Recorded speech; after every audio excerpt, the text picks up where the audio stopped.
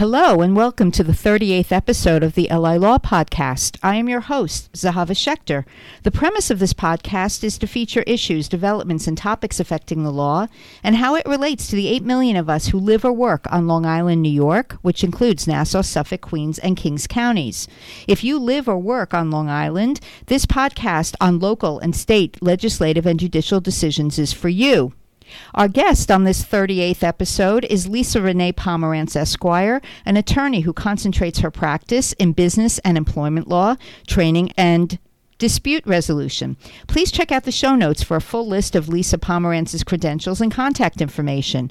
Please also keep in mind that we will not be providing legal advice to any specific questions. Lisa, welcome to the podcast. Thank you. I'm absolutely delighted to be here. Okay, well, please tell us about yourself and how you came to practice law in your areas of concentration. I graduated from Harvard University in 1976 and from Boston University Law School in 1979. I then clerked for a federal judge, which made me think that I would enjoy litigation. So I spent 7 or 8 years as a litigation attorney in Boston and found I really did not enjoy it. I then transitioned to working as a senior level in-house counsel for a major corporation, NEC, here on Long Island. Then when NEC, like many large companies, left Long Island, I had to reinvent myself. Since 2003, I have practiced law in Suffolk County, working primarily with small and medium-sized businesses on commercial and corporate matters. I also help them resolve business and employment disputes amicably and cost-effectively as settlement counsel or through alternative dispute resolution, i.e. mediation and arbitration. I am also on the roster of neutrals for the American Arbitration Association as a commercial, consumer, and employment mediator and arbitrator, and also serve on the mediation panel for the Eastern District of New York Federal Court. Finally, I provide workplace training and mediations, and also have taught at Toro and New York law schools. Okay, so Lisa, how is mediation different from arbitration or from other alternative dispute resolution methods? Arbitration is an alternative dispute resolution method where the neutral serves like a private judge to decide the dispute on the merits. Mediation also involves a neutral third party, but that the function of that neutral is to assist the parties to the dispute in resolving their conflict on mutually agreeable terms. And why would a business owner choose mediation or arbitration over litigation? As an adjudicative process, arbitration is more private, expeditious, and cost-effective. Also, the parties to the mediation can determine the credentials or training of their arbitrator and have somebody appointed who is an expert in their particular field. So it's much cheaper, faster, and I think better way of getting a dispute resolved. As far as mediation goes, conflicts often result in the destruction of a business, and in family businesses, in the destruction of family relationship. Mediation allows for the parties to find a way to resolve their conflicts without destroying their business or their family. Okay. And what is the difference between state and federal practice in terms of mediation or arbitration? I actually mediate both for the American Arbitration Association, which is a private provider of mediation services. The Eastern District actually does not itself provide mediation services. Rather, it qualifies and maintains a panel of approved mediators who can be retained by the parties if the judge refers the case to mediation. And if one is accepted onto the panel, one agrees to mediate pursuant to the court rules and also to charge a discounted fee rate. Do litigants have a choice as to whether to mediate or arbitrate in federal or state court? And if so, how do they choose? What are the criteria for deciding which venue may be more favorable or more appropriate? Much of mediation takes place outside of the court system. So, for example, parties to contracts can have mediation clauses in their agreements, so they actually never go to court for mediation. And the cases that get referred by federal or state court are referred after a lawsuit has been commenced. Okay. And in order to prevent the mediation or arbitration, perhaps it's a good idea to give our listeners some tips about what they should ask for or put into a contract, especially before they enter the business agreement, to prevent later problems. So what are some tips you would give to business owners thinking of entering into business agreements? I like to think of business agreements as blueprints for a successful business transaction or business relationship. So it's important to devote the time and effort to getting that blueprint correct. So that's my first piece of advice. The second piece of advice is to consult your attorney immediately when issues arise, because at that point there are often many ways that the issue can be resolved.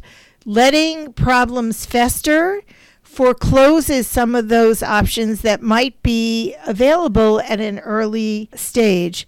And finally, when one is handling conflict in the business context or elsewhere, it's important to be able to see one's own situation objectively, to communicate respectfully, and, as we say, to separate the people from the problem.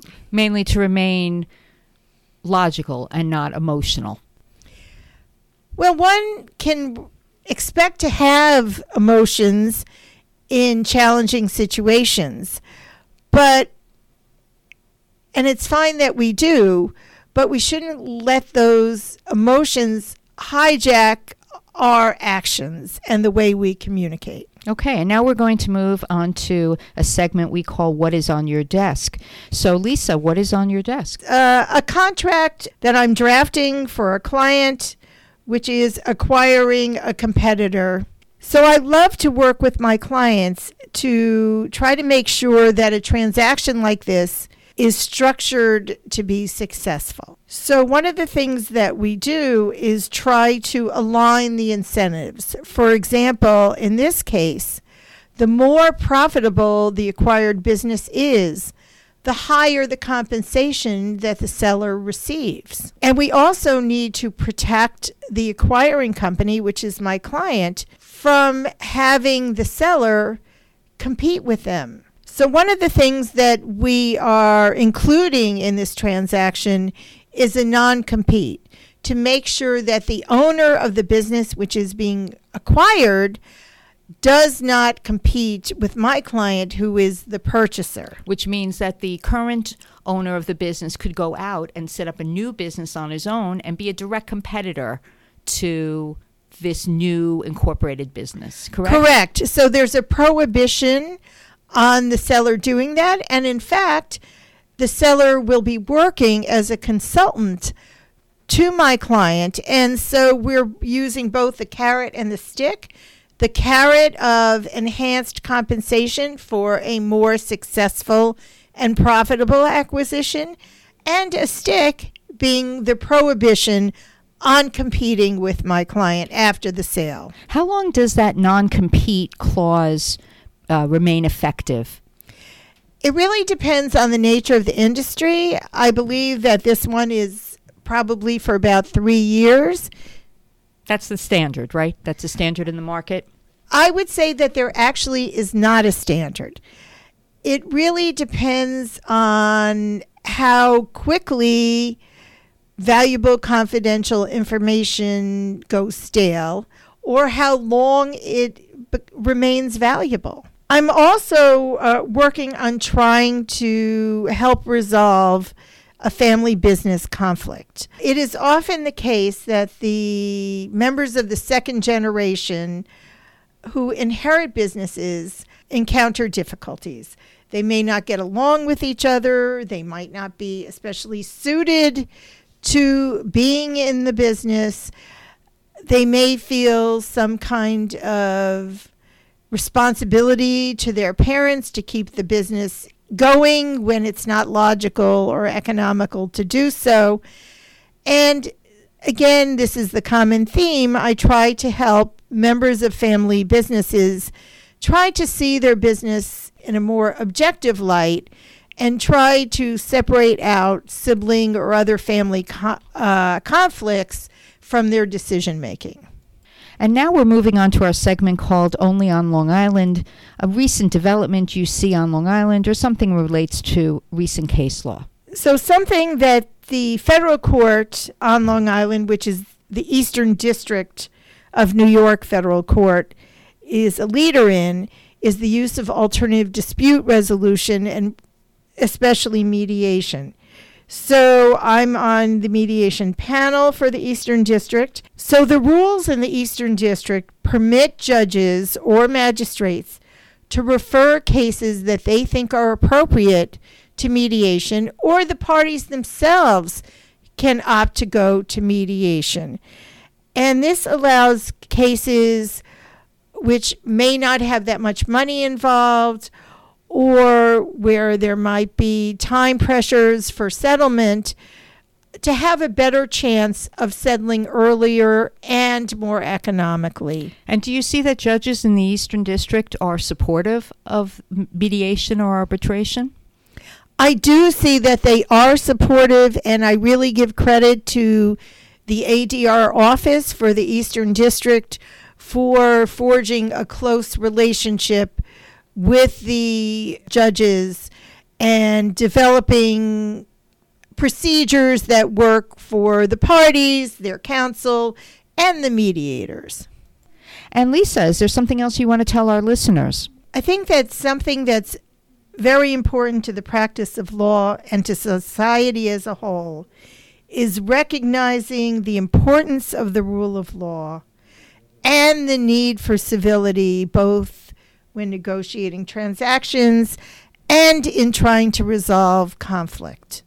I think that often gets overlooked today, but yet I think it's very important. And the other thing that I would invite listeners to do is I put out a monthly email newsletter on legal and dispute resolution topics. And if they are interested in subscribing, I understand that my contact information is in the show notes, and I'll be happy to add any of them to the list. Okay, well, thank you so much, Lisa Pomerantz, for coming on the podcast today. And that's it for our 38th episode. And to our listeners, be sure to download this podcast on iTunes, Stitcher, Spotify, or wherever you get your podcasts. And while you are there, please rate us with a review that might start. I just heard on the LA Law podcast that the Appellate Division of the Supreme Court, Second Department, which covers Long Island, found in favor of a Babylon Village resident who built an 86-square-foot treehouse without a permit from the village. The appellate court reversed the order of the village judge who had convicted the resident for violating the village code, fined the resident, and ordered the removal of the treehouse. The resident, John Lepper, had built the treehouse for his two children, ages 5 and 6, to enjoy, but he was denied a permit for the construction. Mr. Lepper sued the village in federal court for allegedly violating his rights. That federal lawsuit is still pending. We will be following this case and will report the developments as they occur. The LA Law Podcast lets you know what's going on Long Island and is your podcast for local tips which educate and entertain. Thanks for listening.